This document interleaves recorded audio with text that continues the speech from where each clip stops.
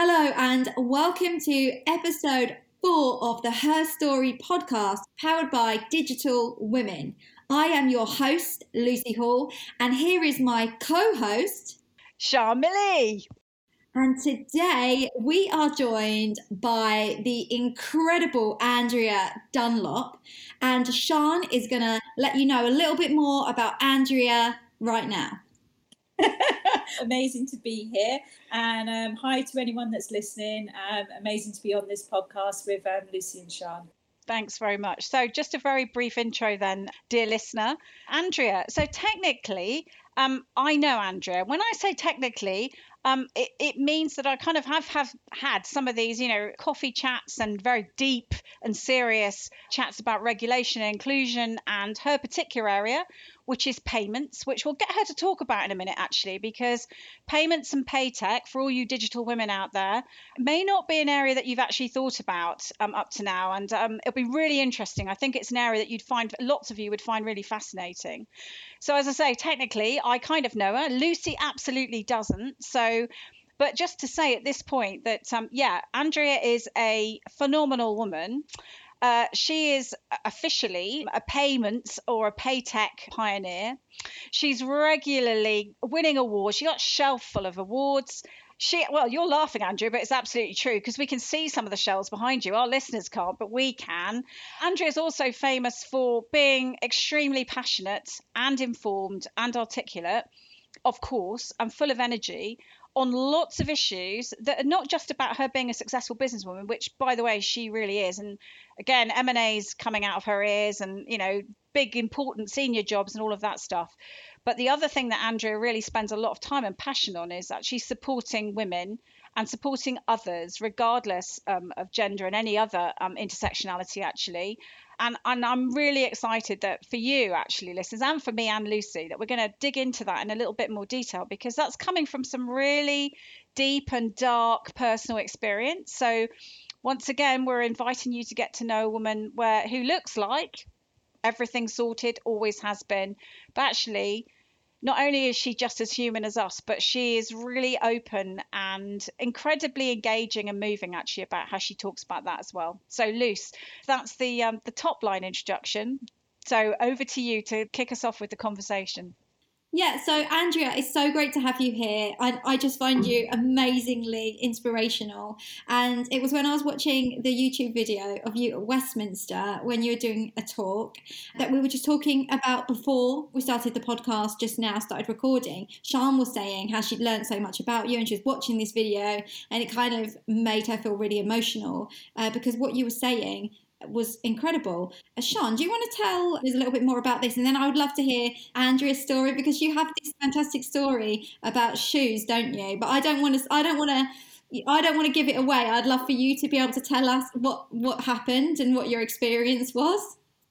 So top line for this, the YouTube, Andrea was giving a speech, swanky speech at Swanky Westminster with a load of swanky people in the audience. And she was talking about financial inclusion. And one of the things that really just kind of made me, I had a little weep actually at my desk, was when Andrea was talking about her upbringing. And she said that she'd sent a Christmas card to her debt collector. And Andrea, it took me right back to where I started off in a very poor council estate, where we actually couldn't pay the TV license, but the TV was pretty much all we had. So we actually thought, and our mum included, that if we turned the volume down, the TV detector van wouldn't be able to find us. I mean, and it took me right back there. So look, enough from me and Luce for now. Just talk to us about where you came from and share the shoes as well. That would be fantastic. So first of all, you said it earlier on that I look like I have everything sorted. I literally have nothing sorted. So whatever you see on the surface, I can tell you now, there'll be a whole wake of chaos behind me. And I probably scramble most days. And I suspect that's the same for, a lot of women and probably a lot of men. It's just that people aren't that honest about the reality of what goes on in their life. So just to give you a bit of my background, as Sean has alluded to, I didn't necessarily have a privileged background. When I left school, I didn't really know what I wanted to do. And options were pretty limited back then. And I'm showing my age now because this is going back into the 80s, the cool time, I think, for music, by the way. So I joined the military at 17. And, you know, I joined because for a number of reasons. One, it gave you a home, gave me a roof over my head. You know, it gave me an income. And it bought me time to, you know, kind of work out, you know, what was it I wanted to do with myself, which, you know, as I said, you know, I was completely clueless. And I didn't expect, if I'm honest, that I would survive the course. You know, I can't say that I always aspired to be in the military. I wasn't one of those people. But what I will say is that the military gave me focus. You know, it gave me that determination. It taught me skills, different skills. It enabled me to grow. I spent 13 years, it's hard to believe, in the military. You actually get less for murder, I think, these days. And actually, maybe better accommodation. It's a bit harsh. But yeah, I spent 13 years in the military, and it was an interesting journey. What I found was that I don't know if I'm just a late developer. I suspect I was. And I think as my time went on in the military, I recognised that I had developed skills. I'd started to gain a bit more confidence. You don't have confidence at 17, you know, to go out into the big wide world. And especially not being in that position, you know, having gone through university, all of those aspects. I hadn't done that path. The military, you know, had taken me down a different path and educated me and taken me through that process. So it gave me the confidence to start to look at, you know, what's beyond the military. I pretty much outgrew it. When I think of the military, I think of it as an extension of school for me. And I just needed another 10 years plus to get over that, to work out what it was I was going to do. So not a traditional path into the world that I'm in now, but I think it's definitely one that has kept me grounded and given me different skills maybe from other people, you know, and given me the focus and the determination and probably courage. You know, I don't lack in that area on stepping out and being out on my own and making difficult decisions. It's something I excel in. I think the other aspect that I bring from the military is that ability to be quite minimal about things. When you're in the military and you're off on tours of duty or detachments, as we would call them overseas, you know what, I can still go away now on holiday with my husband with probably a toothbrush and a pair of knickers. I literally do not need to pack suitcases of items. Had I not have spent all those years in the military, I'm sure I'd be like everyone else, but I'm really not. I'm quite minimal on those aspects. Sean's going to probably laugh at this because she stayed over at my house, so she's been around me, so she's probably thinking that is not the case at all. She's not minimal, but I can be. I can really sort of get down to basics and do with very little when I need to. And I think that's probably not just the military, that probably stems back to, you know, my childhood as well. So I'm trying to think, where am I at now? Where are you at now in terms of what in your life? No, on my journey with you guys, just trying to talk you through it all, because it's kind of complex, and like every woman, you know, we go down different paths, and you know, some are good paths, some are less so. But I think the fact that I'm quite good at adapting and recognizing when things aren't right and then changing and going in a different direction, even if that means I've got to take a step back, even if that means I've got to do something that I didn't think I was going to do, I will do that. I'm quite brave in those decisions, and I think that type of mindset has generally benefited me. Not always, but generally. I just wanted to ask actually about what did you do in the military, because I didn't quite get that, so it would be really cool to find out, you know, what did you do in the military? Were you like a soldier or something else, or were you doing some operations work? Like, what were you doing? Yeah, so I was in telecoms, and I was stationed in a mixture of locations, you know, in the UK, but also overseas. So I did a number of overseas tours out in the Gulf, and kind of providing communication services to our squadrons and our aircraft and things like that. So, you know, quite interesting. And actually it turned out, because it's funny actually, when I went to join the military, and I didn't come from necessarily a military family, so I had no clue of what jobs you went, but I had this fixation in my head that I just wanted to drive a truck. God knows why. But I kind of thought I'd look cool in some really big trucks at the time. I think you do when you're 17. Who doesn't want to drive a truck at 17? Not me. Not me. When I went through the recruitment process, and they do all the testing on you, thankfully a very decent sergeant said to me, I really don't think you want to be a transport driver. I suggest you go for something a little bit stronger, a little bit more technical, and why wouldn't you consider these trades? And out of the trades he kind of put forward to me, telecom seemed quite interesting. And thank God I took his advice. And otherwise, and not that there's anything wrong with it, I would probably be a truck driver for Morrison's now, which is, perfectly a good career. But it would have taken me down a very different track as to where I am today. But I do have all the licenses. So my husband does laugh at this. I have more licenses than him, can drive a truck, can do motorbikes, can do cars. So there are some perks that you come out of the military with these endless licenses. That's what I was going to ask, actually. Did you get to drive a truck in the end? Yes, I did. And actually, you'll laugh because I still have a thing for vehicles. I have a thing for tractors, and there's certain things that don't ask me why. But I guess in my relationship with my husband, we've probably got a bit of role reversal. So I'm very much into anything engineering and how things work, less around curtains and cushions. I'm definitely not a curtain and cushion girl. She's not going to believe that, but I'm definitely not. I believe it. I'm just wondering, what's your favourite tractor then, Andrea? Probably definitely a Massey Ferguson. It's always got to be a Massey Ferguson, hasn't it? Yeah. I mean, I come from Devon originally, as you may remember, and I've never been on a tractor actually, but you grow up in Devon just kind of knowing about Masseys, as we call them. Well, the John Deere is the one that if people have got a lot of disposable income, they'll want a John Deere. It's the yeah. Okay. So that you heard it here first, dear listener, that Andrea Dunlop's favourite tractor is a Massey, but she didn't specify what. So which one? So we'll have to leave that for another occasion. So one of the things that I thought was really interesting, really interestingly, as Lucy pointed out, I've known you since 2018. We met on a panel. I was a facilitator. That's how we met. And the way I work is I always try and have the conversation with people before I meet them first time on stage, because it's just better that way. I think you get a better quality of conversation.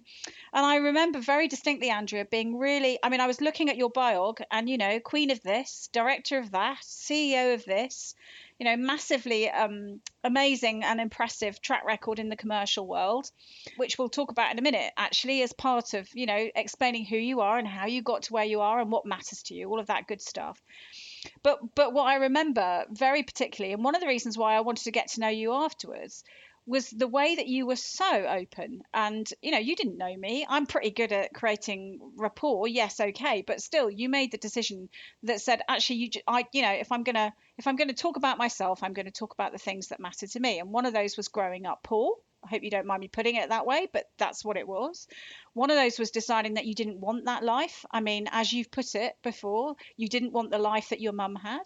One of those was about saying, I am going to make enough money to feel safe and secure. And beyond that, actually, beyond being safe and secure, I'm going to have the kind of lifestyle that I think I deserve, which I really admire, as you know.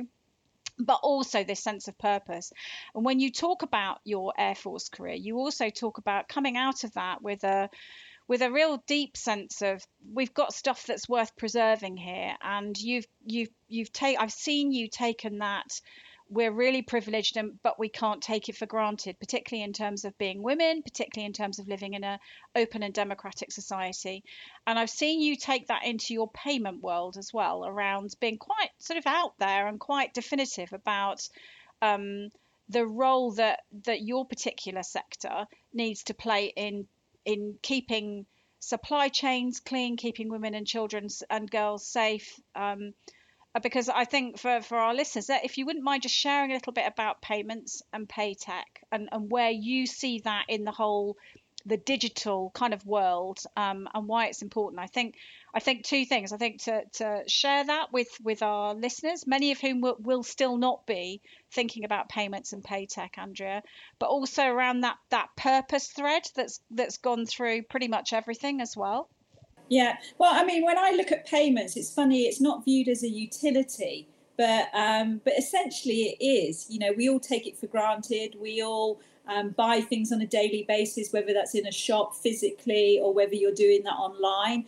And I think the thing that's interesting that's happened during COVID is the whole digitalization that's occurred of payments through that period. You know, where we had a much more split here in the UK, you know, and although there was a lot of people embracing e-commerce, you know, now as we're starting to come out of COVID, you know, pretty much everyone has been forced down that path, you know, whether they really like it or not, unfortunately. And that has some consequences, and consequences that kind of concern me, you know. And if I think back, and I guess, you know, even though I'm not in that world now, and I am in a privileged world, and I fully understand that, I can still relate to, you know, things of the past, you know, and Sean and I talk about this, you know, a number of times. And I think one of the challenges of what's going on in the world with all the digitalization aspects is there are aspects of society that aren't in that place yet. And my fear and concern is that we leave people behind in this process, and people are inadvertently discriminated because of how fast this is all moving. And that's something I feel quite strong about. And we saw it in COVID. We saw that, you know, for people that, you know, elderly people and vulnerable people that weren't able to get out, having to hand cash over to, you know, strangers to help them with shopping, you know, it puts them in a very vulnerable position. And, you know, we're only now really starting to adapt products, you know, to really cater to these scenarios. And so much more thought needs to go into that. You know, to ensure that, you know, we're supporting all aspects of society. And I think that's the thing that eats away at me a little bit. I think having come from, you know, being in that bottom percent and not having things, you know, I still have some aspects that relates to that. And so I have a little bit of passion around that. And it is a focus of mine from a payments perspective, and also a regulatory perspective, on trying to do the right thing and make sensible decisions that are right, not just for a few customers, but for all customers. So I don't know if I've answered that well enough, but yeah, I mean, it's driven from past, definitely driven from past experiences. There's no doubt about that. I think that's really interesting as well, especially the things you were saying about how people are getting left behind.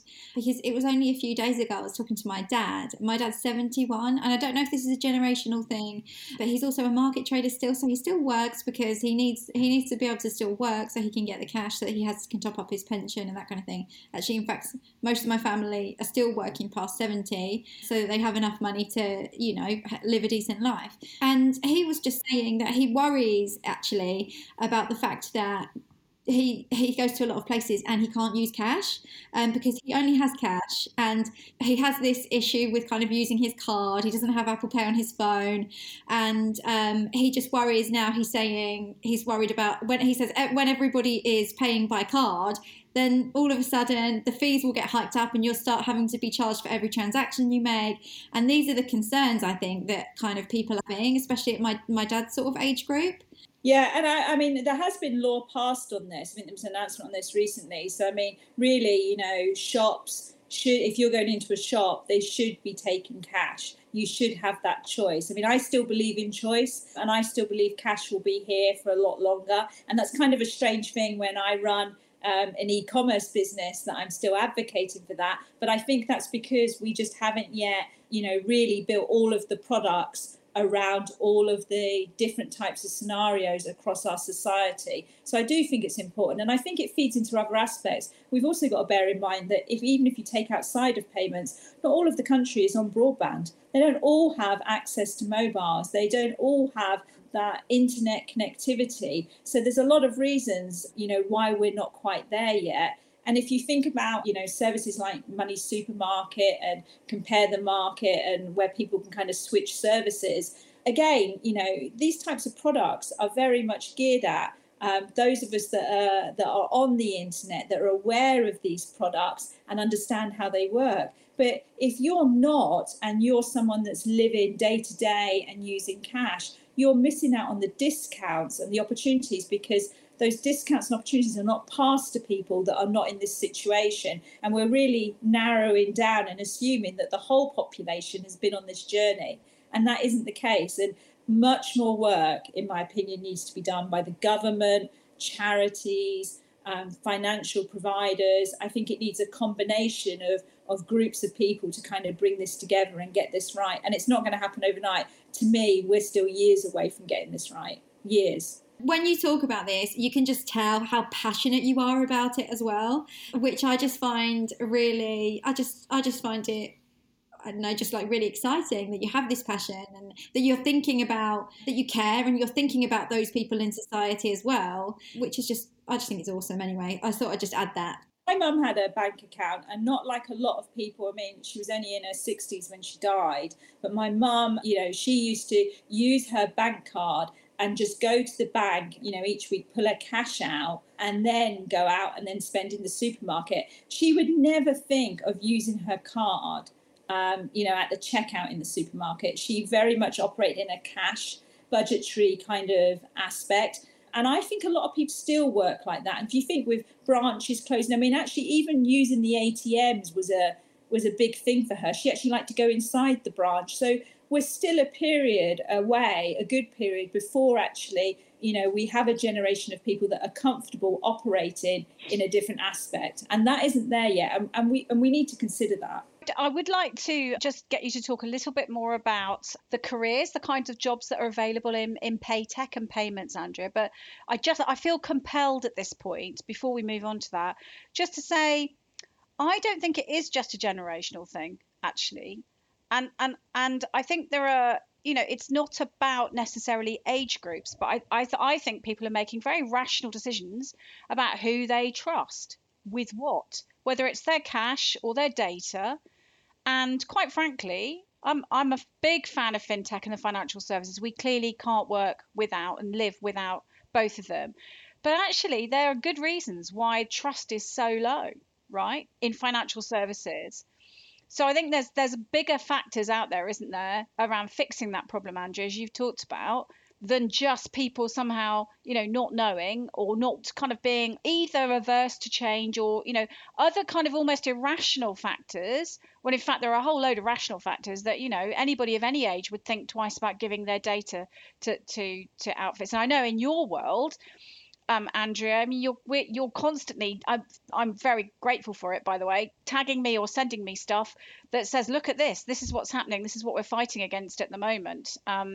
But anyway, we could talk about that forever as well. I'm really interested in you talking about the kinds of jobs and careers that are available in your world, Andrea, because I just know that until I met you, to be honest, even as someone that thought about fintech a lot, payments, what? And I've realised not only how integral they are, but also actually really quite sexy and exciting in a good way. It is exciting, and I do find it sexy. So I do think that probably makes me look a little bit boring. But it's funny, you're right. No one ends up in payments. You don't come out of school or, any process where you think, I am definitely going to work in payments. That place is hot.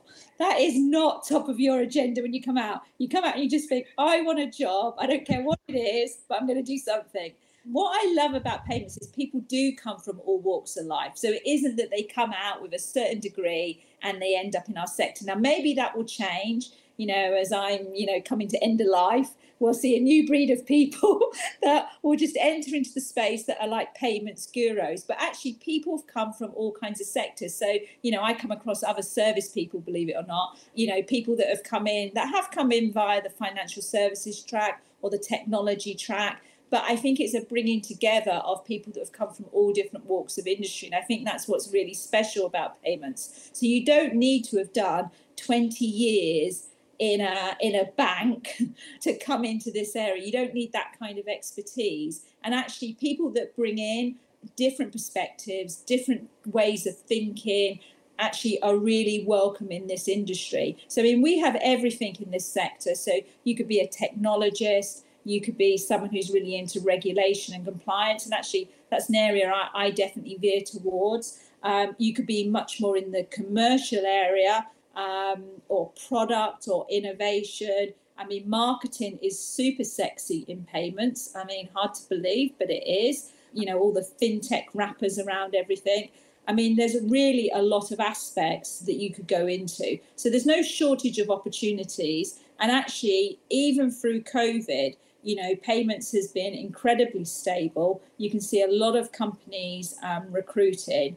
There is no shortage. What there is a shortage of, if I'm brutally honest, is enough people with talent, and enough people that are actually open to doing things slightly differently. So what you do see is the same people going around the organisations, and really probably what we need is a nice big fresh intake of fresh people with fresh views that think differently, that get us to the next level. And I guess that's not uncommon really in any sector. I'm guessing that's the same, Sean, in insurance. You've got the same people wandering around, going from company to company. It's that fresh talent that comes in that takes, you know, that industry to the next level. So if we had people who are thinking, wow, I love the sound of Andrea and love the sound of what she's been able to do, and, you know, end of life, I have a problem with love because we're not that far away in terms of age, but, you know, she's been working in the sector for a while. She still feels really sort of passionate about it. So where would you go? So I'm listening to this and I'm thinking, I'm doing my jogging, or I'm pushing my pram, or I'm working on my assignment, my SEO for my client, or our digital women do all kinds of stuff, right? So, well, that sounds really interesting, actually. So where would you suggest that people start to kind of get to dig into the sector and find out for themselves? Well, actually, for women in particular, there are a lot of groups out there for women in payments. So one of the ones I belong to is the European Women in Payments. We have job boards on ours. Many of them do. So I think there's trade bodies you can go to. There's women's networking groups that you can get into that will enable you to break into that. But another aspect to try and I was actually advising someone only a few weeks ago, is look at some of the fintech incubators. Look at some of them, go and volunteer, go and offer skills, you know, and help out in those areas, which will give you exposure to some of the fintechs and possibly open up opportunities for you. So there is no shortage of opportunities in the fintech space. If you're looking for something where, you know, it's a bit more of a corporate, you know, then it doesn't take much. You know, when you look at the trade bodies, you can Google some of the big payment companies. So if you look at the likes of Klarna, Stripe, WorldPay, all of these companies are heavily recruited. You know, there isn't many payment companies that aren't recruiting right now. And there's some great companies out there with some really great career paths. So I think it's a great industry. It's a buzzing industry. And there's so much happening. I mean, honestly, I don't think it's been, I mean, and bearing in mind, you know, I came into this straight from the military. So I came into payments at age 30. So this is kind of my second career. And I think for the first 10 years, it was probably a little bit dull, not as exciting. And then I don't know what's happened. From 40 onwards, it's just gone mad. And you can see it when you look at the valuations of the companies in our sector. It's so buoyant and so exciting and so fast paced. You might not feel that when you're at a till paying. But behind the scenes, we're all scrambling to keep it all going. So it is an exciting environment. It does. You do make it sound really exciting. And I hope people who are listening are like, yeah, I'm just going to check this out. Payment sounds real sexy. And I do mean that as well. It does. So that brings me on to like another question actually that I have for you. And that is that, so for digital women listening, they might not know anything kind of about payments and finance and some of the technology side of things. We've heard a little bit about how you went from the military and then you started to work in payments. I don't know exactly how you got there, so it might be nice to find out about that in a minute. But what do you think the future then is of payments? Like with all of these different technologies emerging, blockchain and all of these things that we're talking about, our digital skills event, for example, people are probably thinking, gosh, there's so much going on in technology right now. How do I know where all of this is going? So where do you think payments are going and technology around, money is going in the future?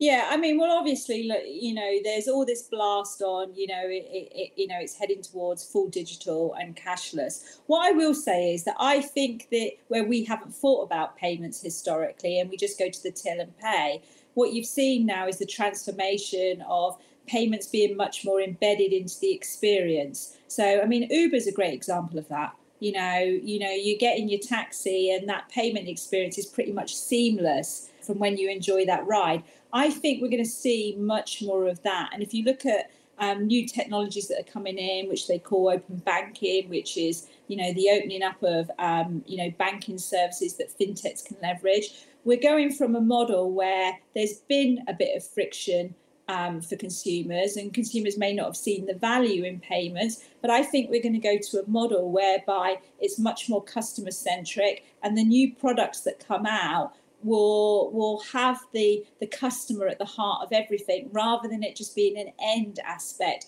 which is what it's been now. And sometimes the experiences, I mean, if you're on, I won't name all the kind of sites we probably all Google and buy stuff from, but the experiences can be a bit hit and miss. And if you're filling in endless bits of information, Jesus Christ, you lose the will to live. Even I lose the will to live on it. It's like, had they not designed it a bit better, that is going to change. That is going to happen. And that embedded experience that we see with Apple Pay, Uber, and all of those aspects, we're going to see much more of going forward. And interestingly, the things that I got really excited about that I saw the first of, and a carpet shop is the one I'm going to highlight to you. This is what's happened over COVID. And I'm not that we're all buying carpets at the moment, and certainly I'm not, I have to tell you. But you can go on this website, and it's the virtual reality aspect of seeing your house with that carpet, that room with that carpet, that whole integrated shopping experience. And then you buy the carpet instantly as part of that process. I love that. And then the other one, I was trying to think of what the name's like, Shop and Snap. So you have a lovely bottle of wine that you love, take the picture of the label, and then you can then buy that wine. It immediately takes you through on the app to purchase that wine that you've just sampled at someone else. That's an amazing experience. And you don't think about the payment. You just think, I love that wine. Yeah, it's actually amazing. And it's not just that, because I'm really excited about this, actually, about the customer experience and the way that marketing integrates with all of this kind of thing. But it's audio as well. I love the way you can just go on Alexa and you can ask her to please get your normal sharp, and you don't have to think about paying, but it's automatically happening for you. And it's that great experience of being able to, order your regular items every single month just by talking to Alexa, and then it arrives with you. So actually, it is really exciting when you look at it like that, isn't it?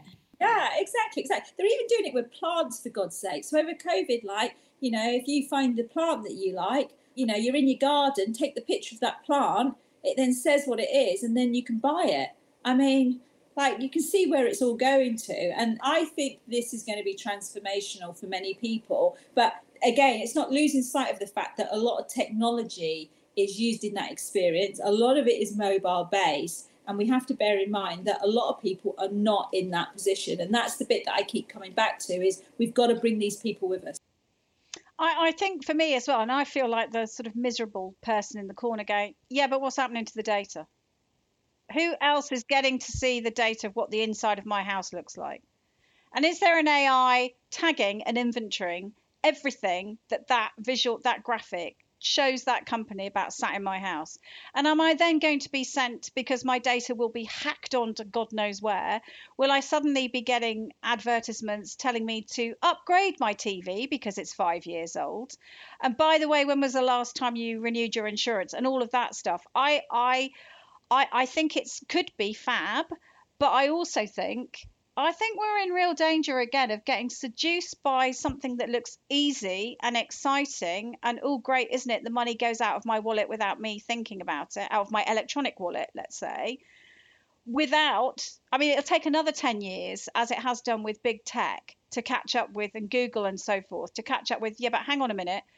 They never actually told me they were going to do this with my data. And I don't like it, but it's too late to stop it now.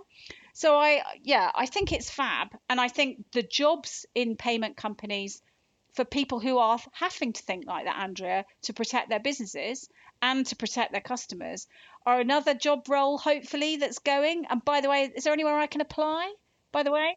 But I agree with you. The data bit is an interesting aspect, and we're already seeing elements of those, the challenges that come out of that. But I think the fact that everyone is focused on the customer experience, the data piece has to factor in that. The customer has to really understand the consequences and buy into that. What is interesting is that probably, again, I think this is a generational aspect, that many of us in certain age brackets are really cautious about what we sign up to and where certain things appear. And I know I am. I mean, there's certain things, this is how mad I still am, even though I'm in the industry. I will only make certain transactions from my main PC in my office. I will not carry those out on a mobile phone, even though I work in the industry. Like, I've just got myself into a certain routine around security, safety, and all the rest of it on how I operate. And I can't be alone on that.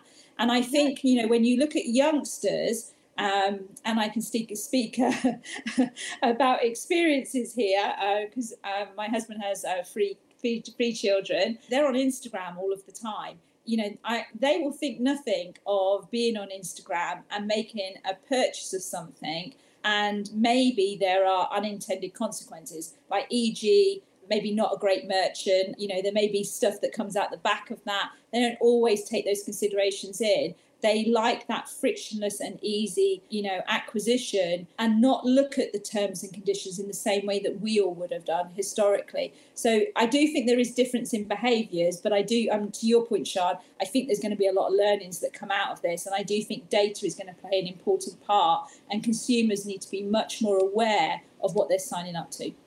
So I know that you felt passionate about education as well, about financial education, and where that, as part of really empowering people to live their best lives, whatever that looks like, having choice, at least, even if you're not born with it, getting it somehow. And I think that's all that other consistent theme, I think, Andrea, as well. Well, I know, I don't just think, is that you put a lot of energy and effort into supporting other women. It's not about the job title with you, is it? I mean, quite frankly, that means jack shit. Oh God, sorry, Lucy. That means nothing, does it, to you? So that piece not around, anymore. Not anymore. Okay. Not anymore. But I mean, if I'm honest, no different to anyone else. You had your ambitions. You're focused on getting yourself to a certain position. Making some good money. I think that, your conscience and reflecting back on what you've done, brings you to a different position where you start to look at these things. And certainly I can definitely reflect that I was in a gun-ho, go-forward mode for a number of years. And I had to take a hard look at myself and those aspects around financial literacy and not falling into the same traps. We touched on it earlier about my mum and her background and her world, very, very different to mine. But I could easily, and we all have this, it's very easy to replicate what's occurred in your family. I could have easily gone down the same path, and I had to make a conscious decision that wasn't for me. I had to break that spiral of behaviour and create different behaviours in myself, and that's not easy to do. No. Your natural instincts are, sometimes, come from, young experiences. And it does strike me, particularly with women, that we think very differently about money. There is no, I find this appalling that still through schools, there is no financial money management education.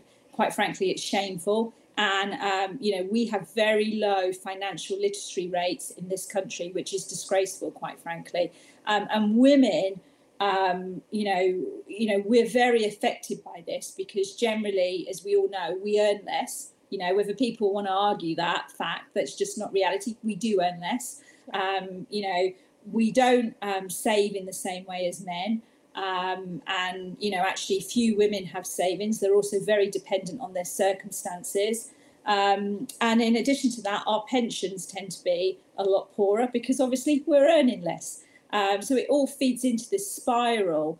And so I do feel quite passionate about women being financially independent. It enables us to, it's not about having nice things. It's being able to make decisions, life decisions, and not to be trapped in certain circumstances. So when I can help other women and do financial mentoring, I do.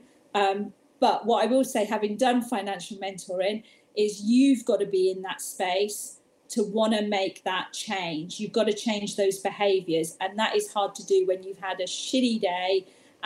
You just want to order your takeaway, and that continues to perpetuate those behaviours. So it's a challenging space, but so much more needs to be done. It totally does. And Andrea, because there are so many women that are listening, perhaps some people might want not have that financial literacy, or they might want to understand how to, how to manage money better, how to make sure they have savings, how to make sure they're not relying so much on their partner and they're relying on themselves and having their own money, just in case, anything happens down the line. It's just important, isn't it, to have our own money? Where would you suggest that women go to learn more about money, and in a way that's actually going to make a change? Because I know we read things online, there's blogs, there's YouTube videos and that kind of thing, but it's quite fragmented, the information. Is there somewhere people can go where they can really get that support that they need? Yeah, I mean, there is blogs, you're right, but there are also networks where people will help and do mentoring. So there's no shortage of them. I mean, obviously there's also citizen advice for people that aren't in a great situation, that need immediate relief. What I would say is you've got to have a plan. I had a 10-year plan on how I was going to get myself out of the situation. And I know, like, it sounds mad to say these things, and Not you mad. will. Yeah. Sorry. I forgot. Actually speaking, you can hear me. I didn't mean it was mad. I just thought, bloody hell. I mean, how organised. And I still do. I believe you. Organised. That is so organised. I still have a vision and I have a target. And my husband says I have a cushion on a cushion on a cushion. And I think that's because I change my behaviours and focus so hard on these things that I've become obsessed about it. And I also carry this fear factor of going back to what my past was and not wanting to be in that situation. But it takes a lot of strength, and willpower to push yourself down a different path. But what I will say is that once you start that process and you start to get a few wins and you really look at your life and you really lift the lid, because what happens to people when they get into this situation is they actually don't want to lift the lid on really how they truly live and what they spend. They hide it. And the more they hide it, the worse it gets. So you've really got to have a plan around being, first of all, just brutally honest with yourself and finding someone that maybe you can share that with. I think as soon as you can be open to someone else, I think you're on the path. I think when you can't share it with anyone, I think that's all part of you putting your head in the sand. And I think, that for me was also probably one of my turning points, where I could admit to people, I have made a complete dog's dinner of my money. And I need to sort something out. And actually, the first person I'd said, I had this horrendous tax bill. I'm going to air it now, I might as well just say it. I had a tax bill that came in of about, at first I thought it was 80,000, which nearly gave me a heart attack.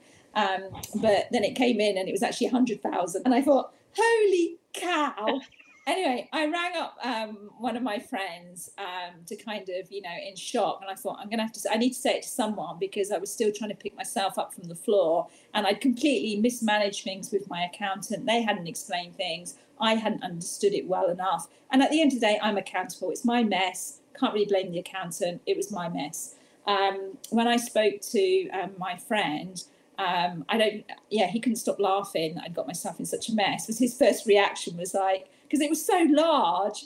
But I was then straight onto the process of, right, okay, I'm going to sort it out. I had it sorted in 2 years. I had a plan. I sold everything I could sell. There's no point having all of these things if you're carrying a huge debt. I got rid of all of my assets, sold everything down, and then worked at paying off what was outstanding. So I do think there's a process you've got to go through. No one is, beyond help, in my opinion.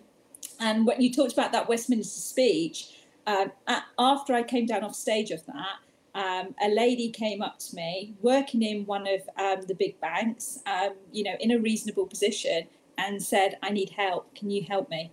And I was so touched and taken aback. And she made that first step to kind of opening up and sharing her situation, which was a challenging situation, coming out of a messy divorce, kids, trying to hold it together, and keep her, the same life she'd always had, when she had her husband and the dual incomes and no longer had any more. There's a lot of challenges that women face, but they are solvable, and there is you can always find a path through it. It's just your ability to stick to it. So I do feel passionately about it, and I do feel it's important that as women, or men on your own, that you have that path to financial freedom, because there is nothing worse in life than the stress and the mental anguish that puts on you if you're carrying money woes. There's enough woes in our world with career and personal relationships, but if you add money on, that just sinks people really further. So if you can remove that one area, really, if everything else goes wrong in your life, you know what, at least you're financially sound. But to not have that, that's scary. And that's where I'm fearful I could never go back to that world. Thank you so much. And we're going to have to finish in a minute, Andrea. I feel like, Lucy, we could carry on for at least another hour, right? I was thinking I could just ask you so many more questions and we could just get so much more from you. I don't even think we covered the shoes, like the odd shoes that you wore when you did that speech at Westminster. So I don't know, we saved that for another day, or No, I want to know, were they red and yellow? Yeah, we said at the beginning, Andrew's going to tell us about the shoes, because like we were saying, you do look sorted. You are amazing. You not only, are you speaking at Westminster, you're running, you're running a payments company. You're actually, and you care. You have this amazing mission. You're helping people. You're invested in making sure that payments are equal for everybody, and which is just incredible anyway. But you turned up at this meeting and you had odd shoes on. So all of this, but then, you're special, but you're also normal, like the rest of us. So tell us a little bit about that, and then I promise we'll end this session of the podcast. And I think we should definitely have you back on another time, if you don't mind. The shoes aspect. So Westminster was for the Game Changers female leaders event. So they have like 10 women that go through a year-long process. And this will kind of highlight the fact that I am not the complete picture. I need a lot of work, and I'm definitely rough around the edges. I was on this year-long course to help me speak because, Sean kindly said I'm articulate. I'm not. I'm dyslexic. I really struggle with some of my words. And I was also struggling with what's my vision and focus as a woman. So I did this year-long course, and the end of it was to present at Westminster, things that really bothered me, and things I wanted to make a difference on. And so I'd been practicing the speech, and we weren't allowed to have notes, by the way. You had to get up and speak for 10 minutes and just free will, which is really hard for me, especially with some of my challenges personally. I decided to make life easy for myself and stay in London the night before in a hotel, get up in the morning feeling really good about myself, thinking I am going to nail this in Westminster today. Go to my bag. I had 2 bloody odd shoes in there, both leopard print, but one had a big heel and one had a little heel.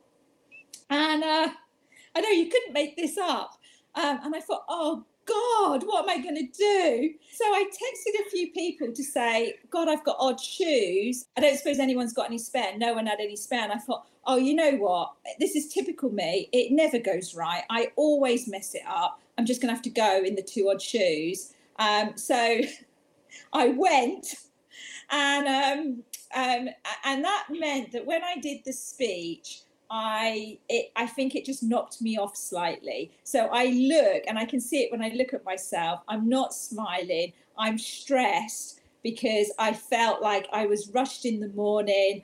I didn't have time to go and buy a new pair. It just wasn't perfect, and I was disappointed in myself. But I guess it just comes to the whole thing that it's never what you see. No matter when you're looking at any woman, if you were looking at Sheryl Sandberg, you can't tell me there isn't stuff going on in the background. We've all got issues, everyone. So no one is perfect, and I think we're really hard on ourselves as women, where our expectation is that we think someone else has got it right. None of us have got it right. We're all just trying to cut our way through life the best we can and do the best we can. That is all we're trying to do.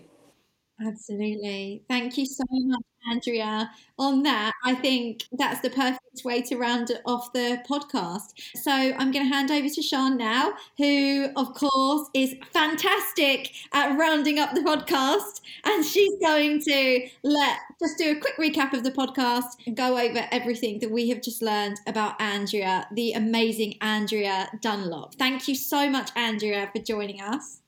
Thank you. Andrea, just stupendous. And you see what I mean about Lucy's build-up about the end, right? Yeah, I mean, just do that. Sian can just climb Mount Everest and come back down again, when actually Andrea gave the best roundup that is possible to have.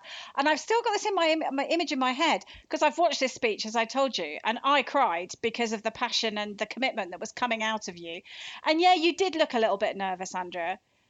But I think anybody would feel that way. But now knowing that actually what you were doing was balancing on two completely different height shoes, and it made no difference to the impact, not to me and not to the audience, because the other thing was that the camera was panning around, wasn't it? And you could see people. Their engagement there. You probably couldn't because you were in the zone, but the camera shows you the impact that what you were saying and how you were saying it was having on the people around you. And I suppose, rather inelegantly, I think that is a really good illustration of you and a really good, excellent roundup of the type of person you are and type of amazing woman you are. You've done so much. You've achieved so much. Nothing's ever good enough, but you're fighting that urge in yourself, actually, to fight that nothing's ever good enough. It's got to be better than that. I think you're trying really hard to manage that in yourself. And what's even more amazing for me is that you really go out of your way to help other women feel that way, to see the best thing in themselves, to take their best strengths and really get a plan and work at it. I love that. I think it's hugely inspirational. And, for me, everything that you do and the way that you do it is so authentic. And especially the bit that says, but I know I haven't got it sorted yet, but I'm going to bloody well carry on until I feel that I have. And for me, that's Andrea Dunlop. And I'm going to get a slightly mushy, dear listener, and say, my heart is full listening to you, Andrea. Oh, thank you. Oh, that's lovely. I really appreciate that. And thank you for having me today. It's great talking like this. And I'd love to chat more on what other subjects we've got. I'm sure we've got hundreds. Thank you. Yeah, thank you so much, Andrea. I told you Sian was good at rounding up the podcast really well. Andrea, where can people go if they want to get in touch with you or find you or find out more about you, find out more about the company and that kind of thing as well? Yep, so they can reach me on LinkedIn. I'm also on Twitter and Instagram, obviously. And my company's called The Access Group. And we have a careers page for anyone that's interested as well. And it's an amazing company, by the way. And as Sian knows, I wouldn't say that lightly. It truly is an amazing company. So I feel very blessed. Well, I bet it is amazing with you at the lead there, Andrea. And it sounds like you have some great roles available. So Digital Women, do check that out. So thanks again to Andrea. And thank you, of course, to Sian. This has been episode 4 of the Digital Women podcast. It's actually the Her Story podcast powered by Digital Women. And it's been Lucy Hall, Sian Milley, Andrea Dunlop. And you can find Digital Women at Digital Women, but you replace the L with a 1, sorry. And you can find Sian Milley on LinkedIn, darling. Same place. And Twitter, not Instagram. Well, yes, I am there, but I'm not using it at the moment, Andrea. You can find us everywhere, Digital Women. You can find Sian on Twitter and LinkedIn, and Bright Blue Hair, of course, on Twitter. So thanks very much. We'll see you again next time. Thanks for tuning in. Thank you for tuning in to this episode of Her Story, powered by Digital Women. If you would like to connect with us further, please head over to our community on LinkedIn by typing in Digital Women, on Facebook by typing in Digital Women, or you can connect with us on Twitter or Instagram by using digital, where we're replacing the L with a 1 and then women. You can also connect with me on Twitter at Lucy Shall, that's Lucy Shall, or on LinkedIn as Lucy Hall. You can also connect with Sian. Yeah, you can. Just search for Sian Milley on LinkedIn. Absolutely. So, thank you very much for tuning in today. We can't wait for you to tune in to the next episode.